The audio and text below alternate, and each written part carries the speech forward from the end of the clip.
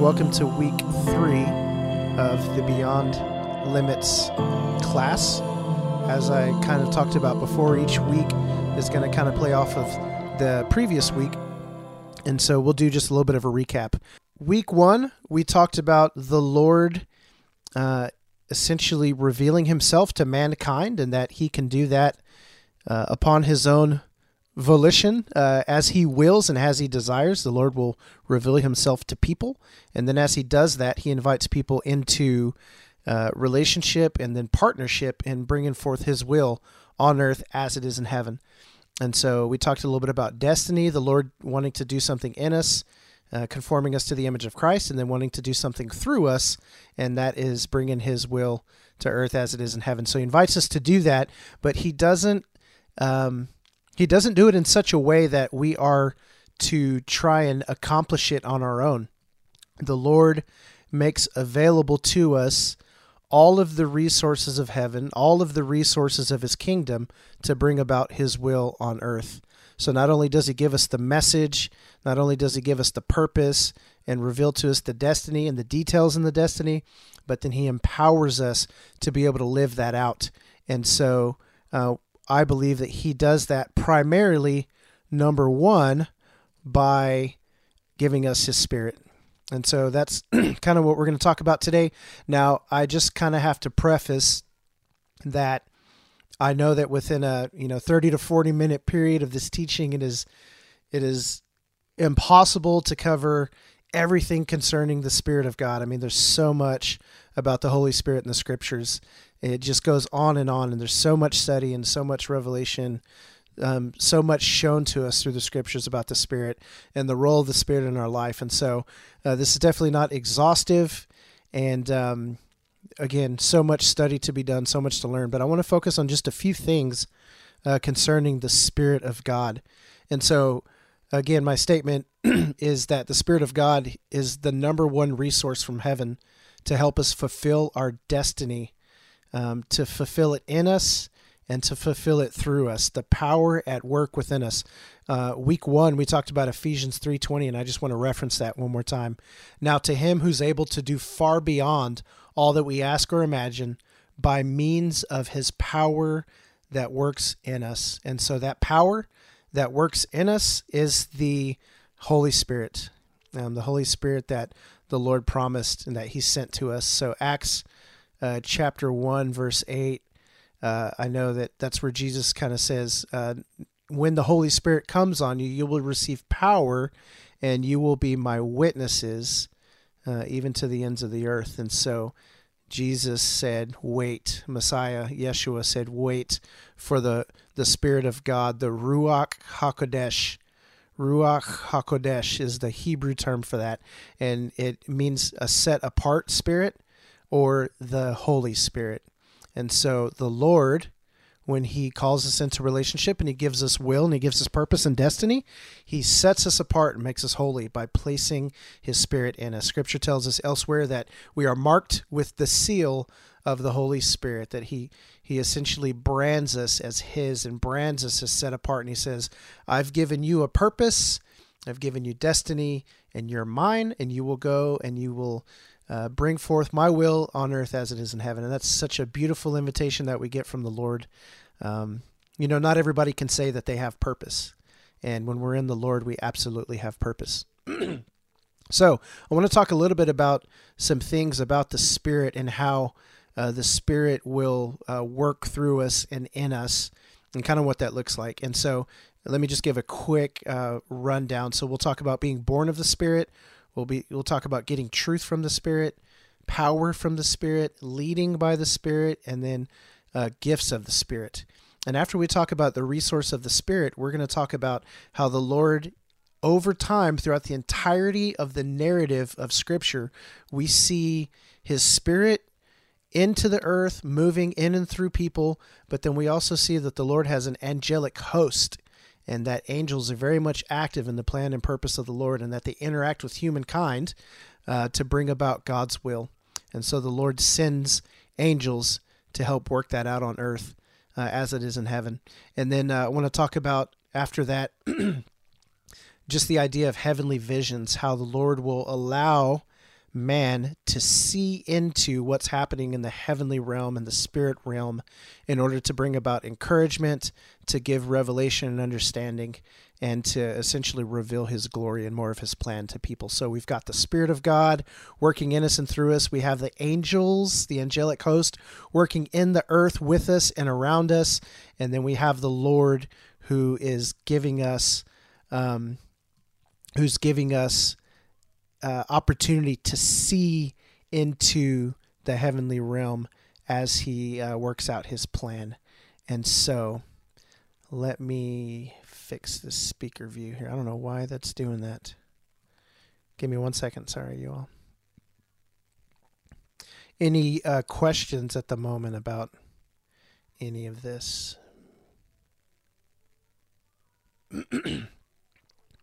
Okay. So for some reason, when I'm talking, this isn't coming up. I'll just have to keep it like this. No big deal.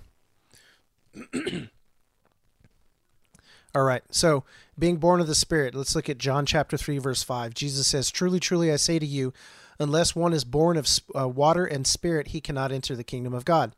That which is born of flesh is flesh. And that do not marvel that I said to you, you must be born again.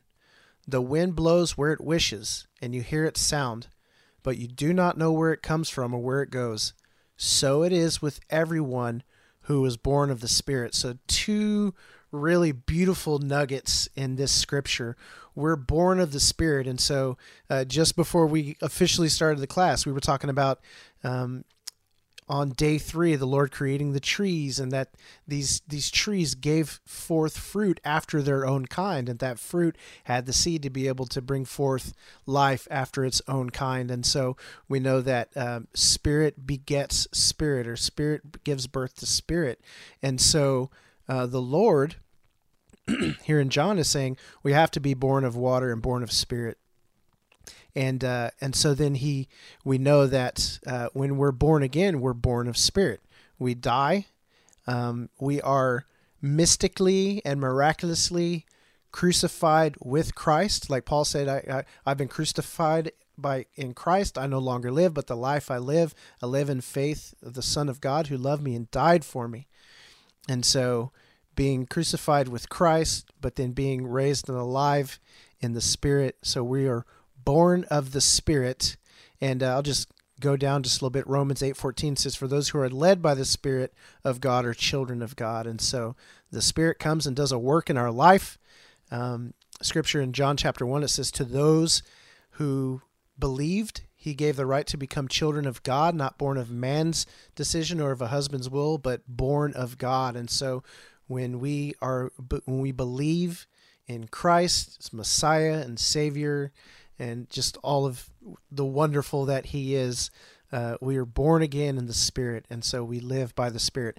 So amazing piece here that I kind of want to pick apart a little bit, that last part of John 3:5, where it says, "The wind blows where it wishes, and you hear its sound, but you do not know where it comes from or where it goes.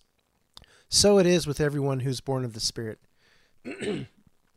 So what I want to say about that is that Jesus is basically saying, look, the wind blows and we don't know where it's coming from. We don't know where it's going, but we see the effects of the wind blowing. And it's interesting that he uses that phrase because the ruach actually means breath or spirit or wind. So he's basically saying when the breath of God comes, when the Spirit comes, we don't know where it came from or where it's going or what it's doing, but we see its effects. And he says, so it is with those who are born of the Spirit. And for me, that tells me that there is a world of possibility, of supernatural possibility for those who are led by the Spirit. You know, he's saying, look, just consider the Spirit of God in somebody's life. You don't know what's going to happen, right? You cannot put limits on what God is going to do through somebody who has the Spirit of God in their life. There's just, you cannot put a limit on that. You cannot speculate, right? You can't put the wind in a box, right? I mean, technically speaking, I know scientists have tried to do all kinds of crazy things, but you can't do it. I mean, just imagine if there was this storm that came blowing through and it's toppling trees and it's knocking over fences, I mean, there's no way to contain that. You're merely human. And so the Lord, this is what he does in people's lives. He fills them with the Spirit, and you just don't even know what's going to happen. To me, that's a world of possibility by the Spirit. It's the wind, the breath, the Spirit of God working in and through an individual to bring about his purposes on the earth.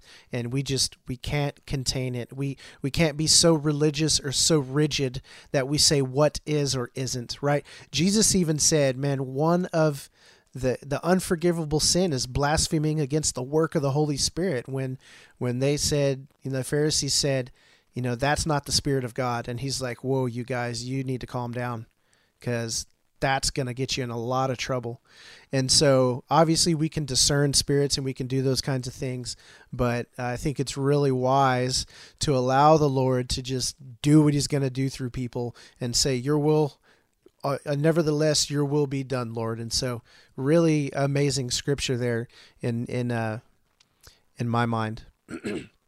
So the Spirit of God comes, we're born again, we're filled with the Holy Spirit, we're regenerated as children of God, we're seen as children of God, we're loved, and not only are we loved and appreciated and valued, he sings praises over us, but again, he continues to invite us into that relationship with him and being a part of his will on earth. So he puts his Spirit in us, we're born again, and then we receive truth from the Spirit. And this is one of my favorite scriptures in all of the Bible, essentially. John 16:17, it says, "But I tell you the truth, it is to your advantage that I go away." So Jesus is telling the disciples, look, you've seen me do all this ministry. You've seen me do these miracles. I've raised Lazarus from the dead. I've let the blind see. I've made the lame walk. I've turned water into wine. I've walked on water. I have calmed the chaos of the storm by my word. And you think that's awesome. It's better that I go away. For if I do not go away, the Helper will not come to you. But if I go, I will send him to you. So Jesus is actually saying the presence of the Ruach HaKodesh, the Holy Spirit of the living God, present in you and among you on earth, is better than my physical bodily presence as Jesus on the earth. Like, this is what he's saying. And everybody, I would love to see Jesus in the flesh, right? Like right here in front of me in my house. And he says, look, it's better that I send the Helper. It's just better. And so, man, I think I could do a little bit of heart check to kind of reorder the value of the Spirit in my life and the role that Holy Spirit, plays in my life. So Jesus says, it's better that I go away. If I didn't go, I wouldn't send the Helper. But since I'm going, I'm sending him. And when he comes, he, the Spirit, will convict the world about sin, righteousness, and judgment. So just real quick, I just want to harp on this for a second. It is not our job to convict or convince the world of their sin or what righteousness is or what is judgment. It is the Spirit, right? When he comes, he will convict the world about sin, righteousness, and judgment. So I just want to lay that down as not anything that I'm supposed to carry. It is not my mandate. It is not my responsibility. It's not my job. It's the Spirit of God who does that. Concerning sin, because they do not believe in me. Concerning righteousness, because I'm going to the Father and you will no longer see me. And concerning judgment, because the rule of the world has been judged. And then here's Jesus gives a little bit more insight. I still have much more to tell you, but you cannot handle it just now. But when the Spirit of truth comes, he will guide you into all truth. He will not speak on his own, but whatever he hears, he will tell you. And he will declare to you the things that are to come. He will glorify me because he will take from what is mine and declare it to you. Everything that the Father has is mine. And for this reason, I said the Ruach, or the breath, the wind, the Spirit, will take from what is mine and declare it to you. And so just so much in this scripture here. Again, we're talking about the Holy Spirit being the primary, I call it a resource, him a resource, but the presence of the living God, his breath in us, transforming us, doing something in us and doing something through us. The Spirit has a very specific role. And again, this isn't exhaustive, but the Spirit will convict the world about sin, righteousness, and judgment. The Spirit of truth will come, and the Spirit will guide us into truth. He's not going to speak on his own. He's going to take what he hears from the Father. He's going to give it to us. And then he says, and he will declare to you things that are to come. Now, I don't always talk about prophecy or expressing the heart and the mind of the Father in these terms, but this is one scripture where the Spirit of God will show us things to come. And so I grew up in a place that thought that prophetic was fortune telling or seeing into the future. That's a little tiny piece of it. But here's a scripture where the Spirit, so, people will say, oh, anytime, someone says, well, the Lord told me, they're like, I just I don't mess with that. Or when somebody gives a prophecy and says, the Lord showed me that on this day, this thing's going to happen, or, generic prophecy, whatever it is, people are like, whoa, hold on a second, where's that biblical? And, Jesus told his disciples, look, the Holy Spirit's going to come and he's going to show you things to come. Let me give you an example. So Paul was going to go back to Jerusalem to preach the gospel. And one of the disciples prophesied by taking off his belt and binding his wrist and saying, if you go back to Jerusalem, this is going to happen to you. You will be taken over into the hands of the religious authorities. And Paul said, I don't care. I'm going. And lo and behold, Paul goes back to Jerusalem. He preaches. He gets beaten. After he gets beaten and he's being taken off, he has to speak again, and he preaches the gospel a second time. But anyways, they bind him. They bind him up and they take him to jail. And so proof that the Spirit of God showed one of the disciples of something that would come in the future. And so I believe that the Lord's still revealing stuff to people.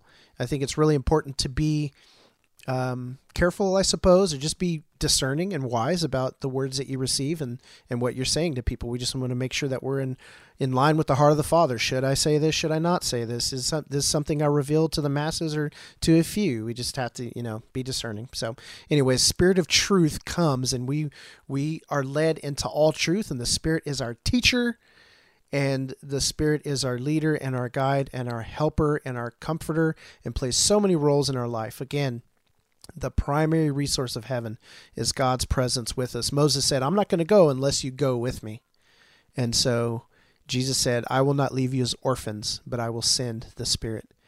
And so we're born of the Spirit, we receive truth from the Spirit, and then we have power from the Spirit. So Acts 1, 8 through 11, I quoted this earlier, but it says, you will receive power when the Ruach HaKodesh has come upon you, and you will be my witnesses in Jerusalem and through all Judah and Samaria and the end of the earth.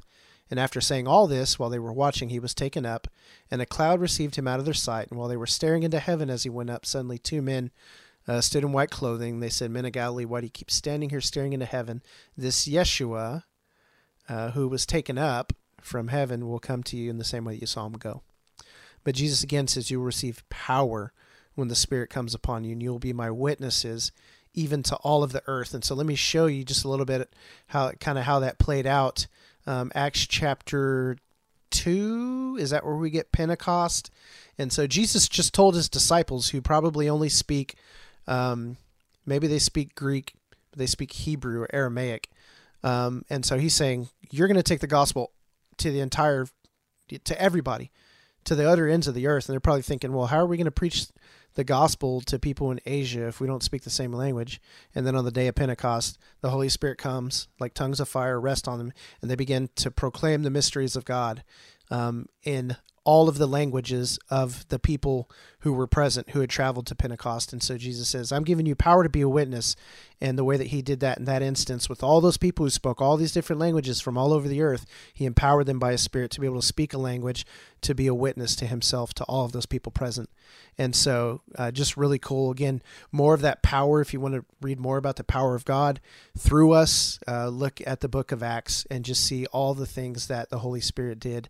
And so, I've heard it said that the book of Acts is called Acts of the Apostles, but I've also heard it called Acts of the Holy Spirit, because when the Spirit came, he really, really did some stuff. He really blew in like a mighty wind and really, really did some, I don't want to say damage, but did some good. And so power from the Spirit, we get led by the Spirit. Acts chapter 16, verse 6 through 10. And when they went through the region of Phrygia and Galatia, having been forbidden by the Holy Spirit to speak the word in Asia. And when they had come to Mysia, they attempted to go to Bithynia, but the Spirit of Jesus did not allow them. So passing by Mysia, they went down to Troas, and a vision appeared to Paul in the night, and a man in Macedonia standing there urging him and saying, "Come over to Macedonia to help us." So basically, we see an instance where the Spirit of God is leading and guiding the apostles, the missionaries, as to where they will go and to where they won't go. So the Holy Spirit forbade them. They were forbidden by the Holy Spirit to speak in Asia. So for whatever reason, the Spirit of God said, nope, you are not going to go to Asia. And so again, very specific leading and guiding by the Spirit of God. And so, if you ever tell somebody like, man, the Lord told me that I have to move to Chicago, and they're like, no, the Lord doesn't do that. He doesn't tell people where to move and what to do. It's just like, look, the Spirit led the disciples not to go places, and then he led them to go places, right? So shut the door in Asia and then open the door to go to Macedonia. So the Lord can lead and guide us however he wants. He does it by his Spirit in us. And so really awesome stuff there. And then gifts of the Spirit. So 1 Corinthians 12:4, they're different kinds of gifts, but they're all given to believers by the same Spirit. There are different ways to serve, but they all come from the same Lord. There are different ways the Spirit works, but the same God is working in all these ways in all the people. So let me just say this again. We don't know where the Spirit's coming from or where it's going. The Lord can do whatever he wants with whoever he wants, and he's going to gift people in different ways. So again, that's a resource from heaven, right? A gift of the Spirit. He's supernaturally empowering us to live out and be a certain way that we weren't before without his Spirit, so that we are equipped and empowered to live out his mission. So we're talking about heavenly resources. The Spirit of God is that primary resource in us, and he gives us gifts.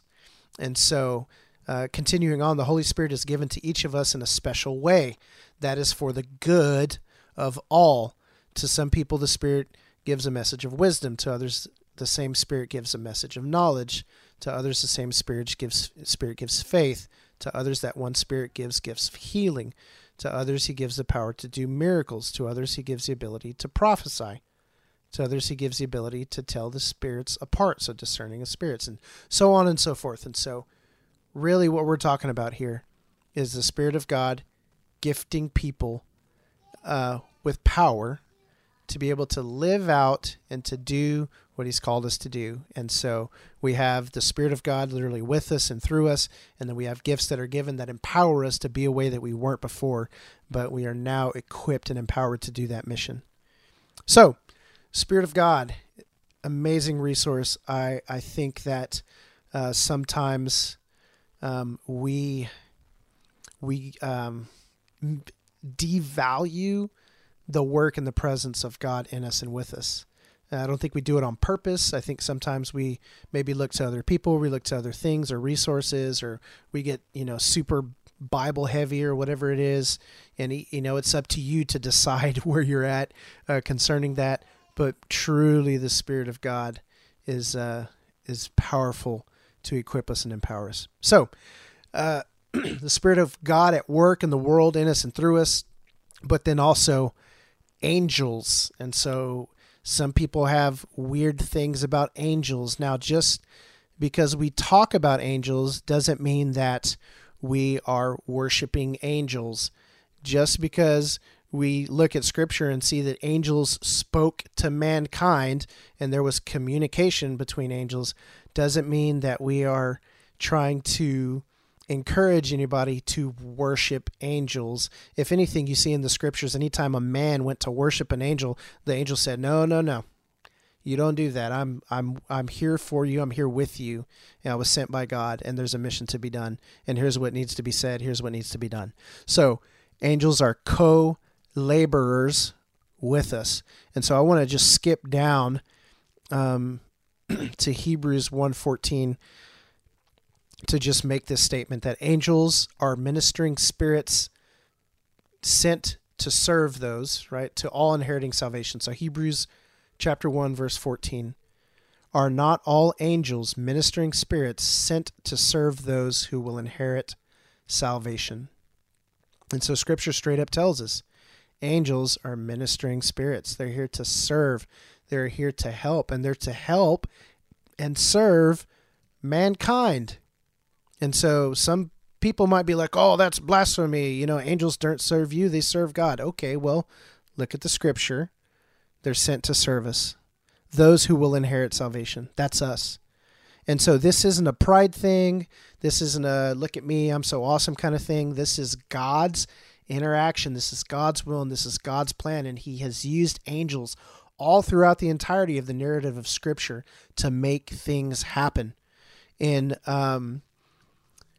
Genesis chapter 3, he puts an angel, a cherub, or puts cherubim at the gate of Eden with two flaming swords so that Adam and Eve can't go back in and eat from the tree of life. So we get God placing an angel there, and just all throughout Scripture, we're going to see all kinds of interaction of angels into the lives of people. So I'm just going to send you a link real quick, and this is just a little fact sheet that says a couple different things about who angels are.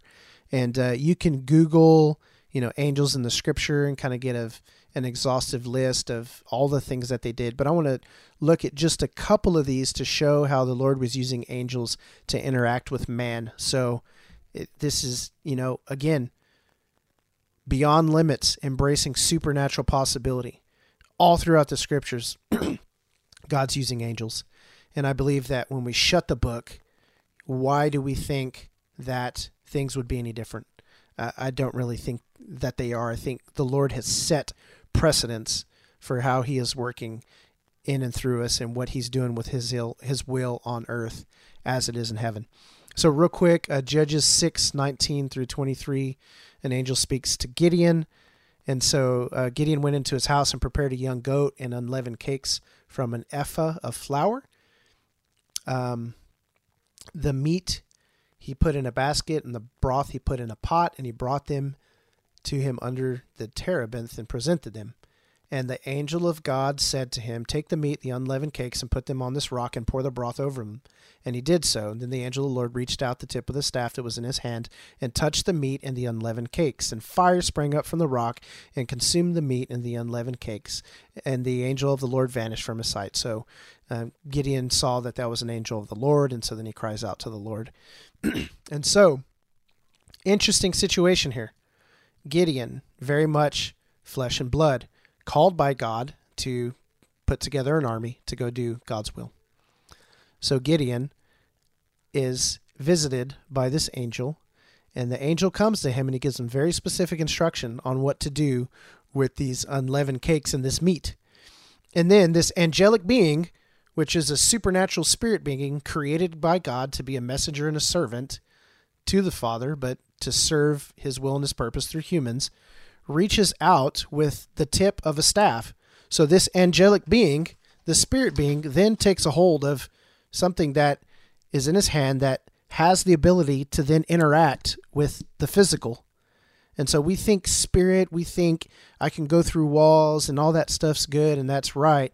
But this angel manifests in such a way that Gideon can see him, and then that angel then proceeds to interact with the physical and have an effect on it. So he touches it, and then fire bursts, up and then consumes the meat. And so then Gideon's like, whoa, that was truly an angel of the Lord. And so when he realizes that, then God speaks to him and gives him the encouragement that he needs and says, peace be to you, do not fear, you shall not die. And so God, the Father, Yahweh, interacting with mankind using a spirit being angel to manifest into the physical, to be able to touch and affect the physical, to then be a part of God's plan and accomplish what he wants him to accomplish. So we're just talking about breaking down walls and embracing possibility. So, what can angels do? They can manifest. We can see them. They can touch things. To me, it's there. So,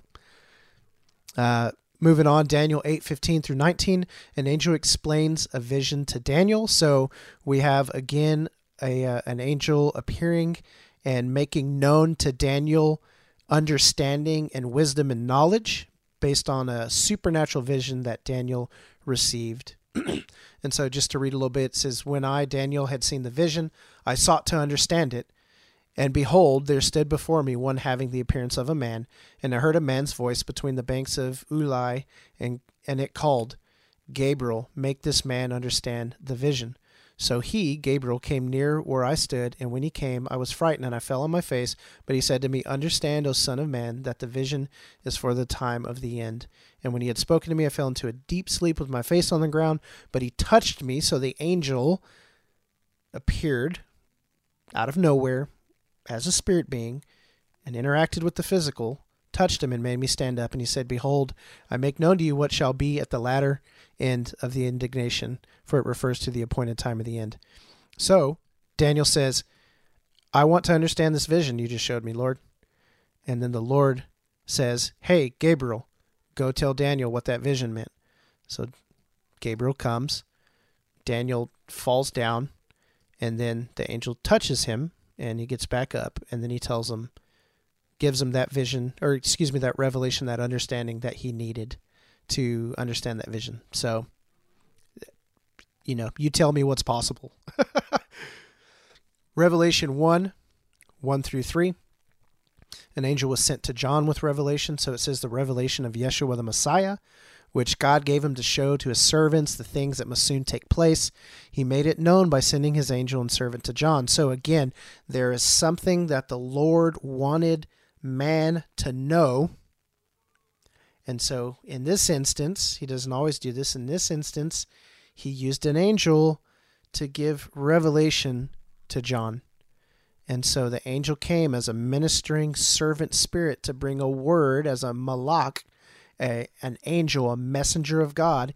He came with a message to reveal to John. And so verse 2 there, Revelation 1, verse 2, who testified the word of God and to do the testimony of Yeshua the Messiah to everything he saw. How fortunate is the one who reads the words of this prophecy and those who hear and keep what has been written, for the time is near. So John in Revelation, that entire book or letter or whatever we want to call it, that entire narrative of Scripture that we find in Revelation came to John by vision. And if you continue through Revelation, he was led through the heavenly realm in that vision by an angel to different places to see different things that were happening. And so John was seeing into what was actually happening in the throne room, but then he was also led to see what would be happening in the future and some things that had actually already happened in the past.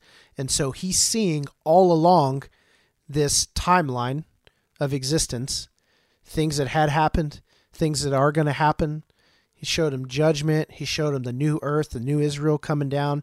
He showed him something like a sea of glass with elders casting their crowns down and Yahweh sitting on the throne, Jesus with the tattoo on his thigh, the word on his leg, with a sword in his hand, with fire in his eyes, coming on a white horse. I mean, he was led through all of this by an angel, and he's seeing past, present, and future all in one situation. Pretty amazing stuff.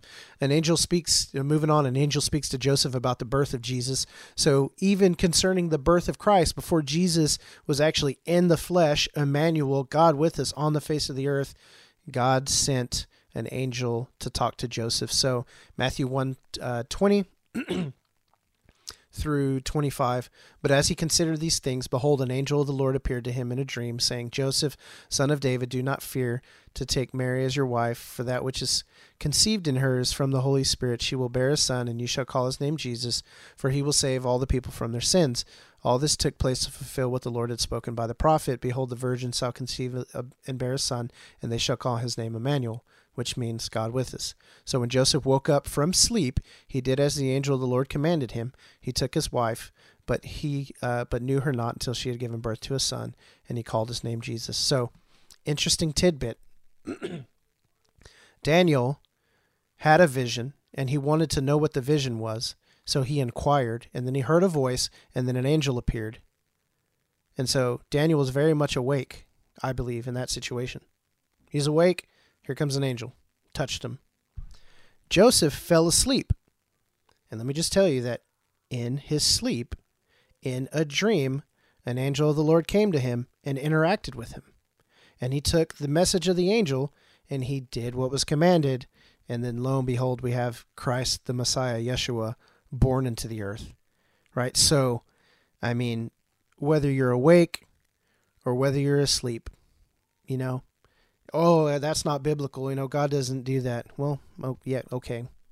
I think he does, and he did. And, you know, who are we to limit him? You know what I'm saying? Like I often have cried out to the Lord and said, man, just speak to me in my dreams. You know, God, like if you got something to show me, do it in my dreams where, you know, I'm not talking and I'm not watching TV or I'm not frantic or anxious. Like, you know, if you got to get me in my sleep, I'm totally open to it.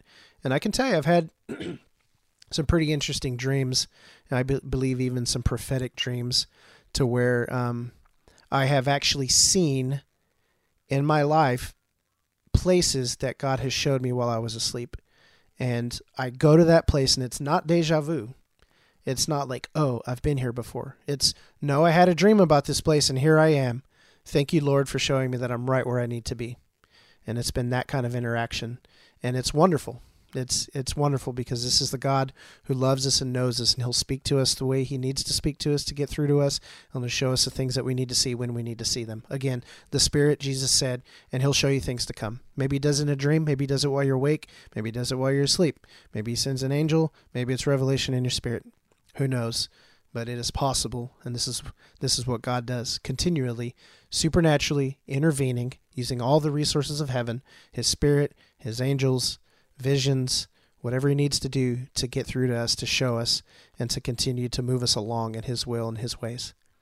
Continue on, Luke 2:13 through 16, an angel visits the shepherds announcing the birth of Jesus. So suddenly there was an angel and a multitude of heavenly hosts praising God and saying, glory to God in the highest, and on earth and peace among those with whom he's pleased. And when the angels went away from them into heaven, the shepherds said to one another, let us go over to Bethlehem and see this thing that's happened, which the Lord has made known to us. And they went with haste and found Mary and Joseph and the baby lying in the manger. So you've got these shepherds in the field, and all of a sudden they see an angel with a multitude of the heavenly host. So they're getting this angelic presence, multitude, and this multitude of angels is praising God. We've seen this before, Isaiah 6 and Revelation. We'll talk a little bit about it. They're praising God, and then it says, when the angels went away from them into heaven. So it's not as if the angels appeared in heaven. It's not as though the vision took place in heaven. The vision took place, or not the vision, excuse me, the event. The event of this angelic host praising God in front of the shepherds took place on earth because the scripture says that they went back into heaven. When the angels went away from them into heaven. Well, where were they? Into earth. And they went from into earth into heaven. And so let's not be, let's be clear about what's actually taking place here. Because, the Lord, he's going to do some amazing things. And I think we tend to read over this stuff sometimes because we're just like, oh, yeah, angels appearing. It's just like, man, what do we really believe, What do we really think is possible? And so there's two stories here. I won't read through both of them, but Acts 5:17 through 21 and Acts 12:6 through 11, we get angels leading people out of jail. The apostles find themselves in a sticky situation, and then angels show up and supernaturally affect the physical, chains and bars and gates, all of the prison's hope to keep prisoners shackled, and the angels have the power and the ability to just bypass all of that physical and help get these apostles out of jail. And so, the angel here in Acts 12:6 through 11. Verse 7, suddenly an angel of the Lord appeared and a light shone in the cell. So he struck Peter on the side and woke him up. So again, you've got this spirit being from heaven coming to earth, touching man and telling him, get up, let's go. And he instructs him. The angel says, put on your clothes and your sandals, wrap your cloak around you and follow me. So the angel's given specific instructions. And then the angel leads him out. And Verse 11, Peter came to himself and said, "Now I know without a doubt that the Lord has sent his angel and rescued me from Herod's clutches, from everything the Jewish people were hoping would happen." So we also know that the disciples were in the house praying for Peter, and as they were praying, this event took place. The Lord sent an angel, and so really, really amazing. Real quick, and then we'll dive into some talk time. So heavenly visions. I wanted to just kind of show a couple of times where people had visions into the heavenlies. And I just shared that link, and there's a couple of different scriptures on that link where we get a list of times that people are seeing into heaven. But I want to focus specifically on a couple here. So 2 Kings 6:15 through 18. When the servant of the man of God rose early in the morning and went out, behold, an army with horses and chariots was all around the city.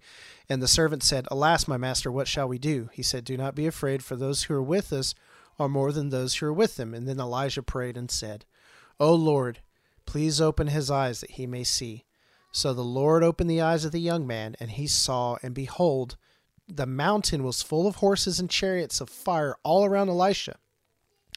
And when the Syrians came down against him, Elisha prayed to the Lord and said, "Please strike this people with blindness." So he struck them with blindness in accordance with the prayer of Elisha. That is a very, very packed paragraph, but essentially what we see is that Elisha is having a hard time, the servant's having a hard time believing that the Lord's going to come through in this sticky situation. His circumstances are not looking good. They don't know what's going to happen, but Elisha, who has faith, and not only he has faith, Elisha knows what's happening behind that physical veil into the spirit. And he says, "Give him eyes that he may see." My interpretation, I tend to think that Elisha was already seeing in the spirit exactly what was going on, and he's saying, "God, show him what's happening." And so the Lord answers, number one, and lets the guy see that there are chariots and fire and horses there in the heavenly realm ready to attack and go to war on behalf of the Father. But it's behind the veil. It's behind that spiritual veil, and he doesn't see it in the spirit. He doesn't see it, right? And so his eyes are opened, and then he sees it.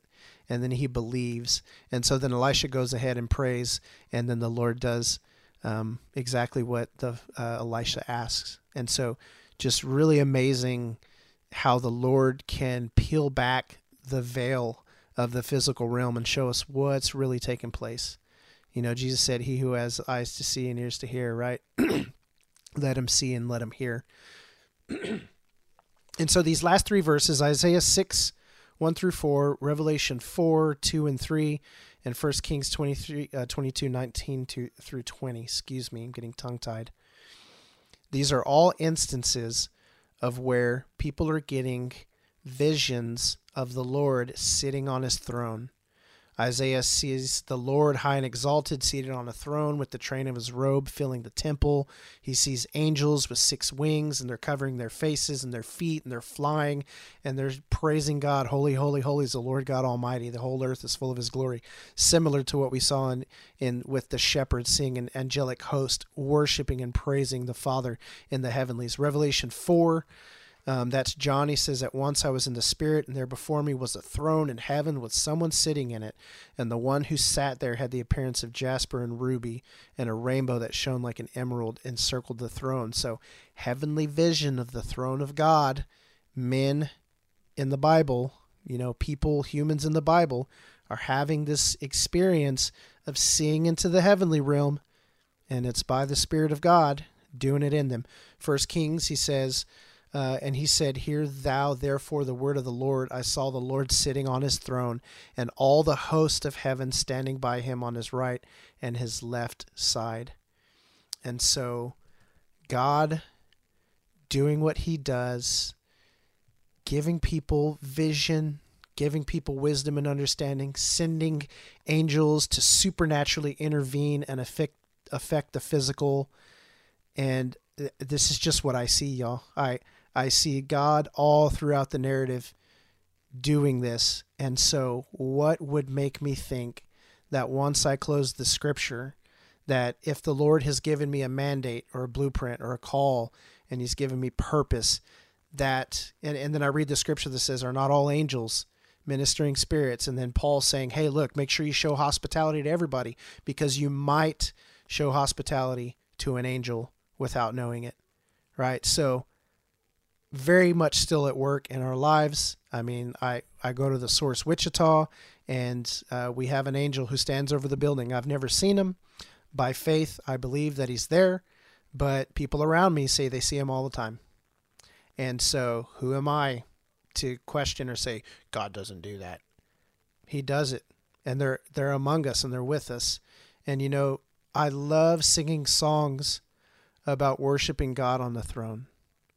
High and lifted up, holy, holy, holy is the Lord God Almighty. Because I know when I'm singing those words, I am singing in unison with the angelic host that is in the heavens.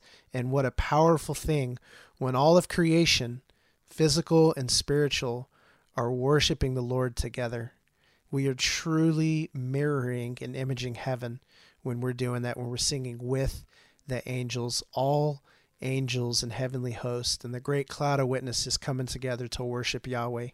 You know, the angels are watching what's happening in earth, and they're here, and they're helping with what's happening in earth. They are interested in what's happening in earth, and we on earth can have insight and knowledge and revelation as to what's going on in heaven, just as many, many, many of the other biblical characters have had their eyes opened and the veil removed for them to be able to see into that place. And so again, what is possible, you know, beyond limits? What limits have we put? And what is Scripture showing us that is possible? And this isn't even exhaustive. And when I say that, I'm saying that's not every story and that's not every Scripture. It's just a few. And so the Spirit of God is at work in us and through us, doing supernatural things, gifting us, equipping us to do the will of the Father. The Lord is doing things in the heavenlies, right? If, you know, there's war going on, he's sending chariots, he's sending angelic hosts to work out his will. His angels are ministering to us and doing things and bringing messages and revelation. And it's what he's doing. And he's showing people when they need it, bringing them into the heavenly realm and saying, here I am on my throne. Here I am with my heavenly host. Here I am in this place in the heavens. And I believe the heavens are infinite and vast. And so these guys in the Scriptures got little tidbits of what's going on. But who are we to think that there's only one little room that exists in heaven and everything's happening there? You know what I mean? That's limiting. So anyways, I encourage you again, and I'm sure you have no problem having faith and seeing what is possible with the Lord, utilizing heavenly resources, the Spirit of God in us and through us, and the angels, and, you know, revelation and all these things, words of knowledge and wisdom and understanding coming to us to continue to live out his will on earth as it is in heaven. So let me read real quick.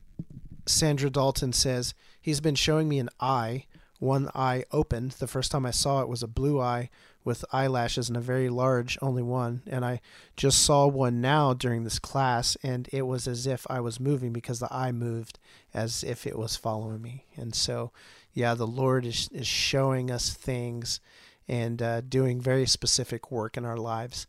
And so again, the Spirit of God is going to move in our lives the way that he needs to move in our lives so that we continue on mission, and so that we are encouraged and built up, and that we have the knowledge and understanding that we need of what's happening in the heavenlies so that we can continue to partner with the Lord on earth as it is in heaven. And so just because God gives me revelation by an angel in my dream, it doesn't mean he's going to do that for everybody. But we also can't say that he's not doing that, because again, who are we? Who are we to limit God? He's so wonderful.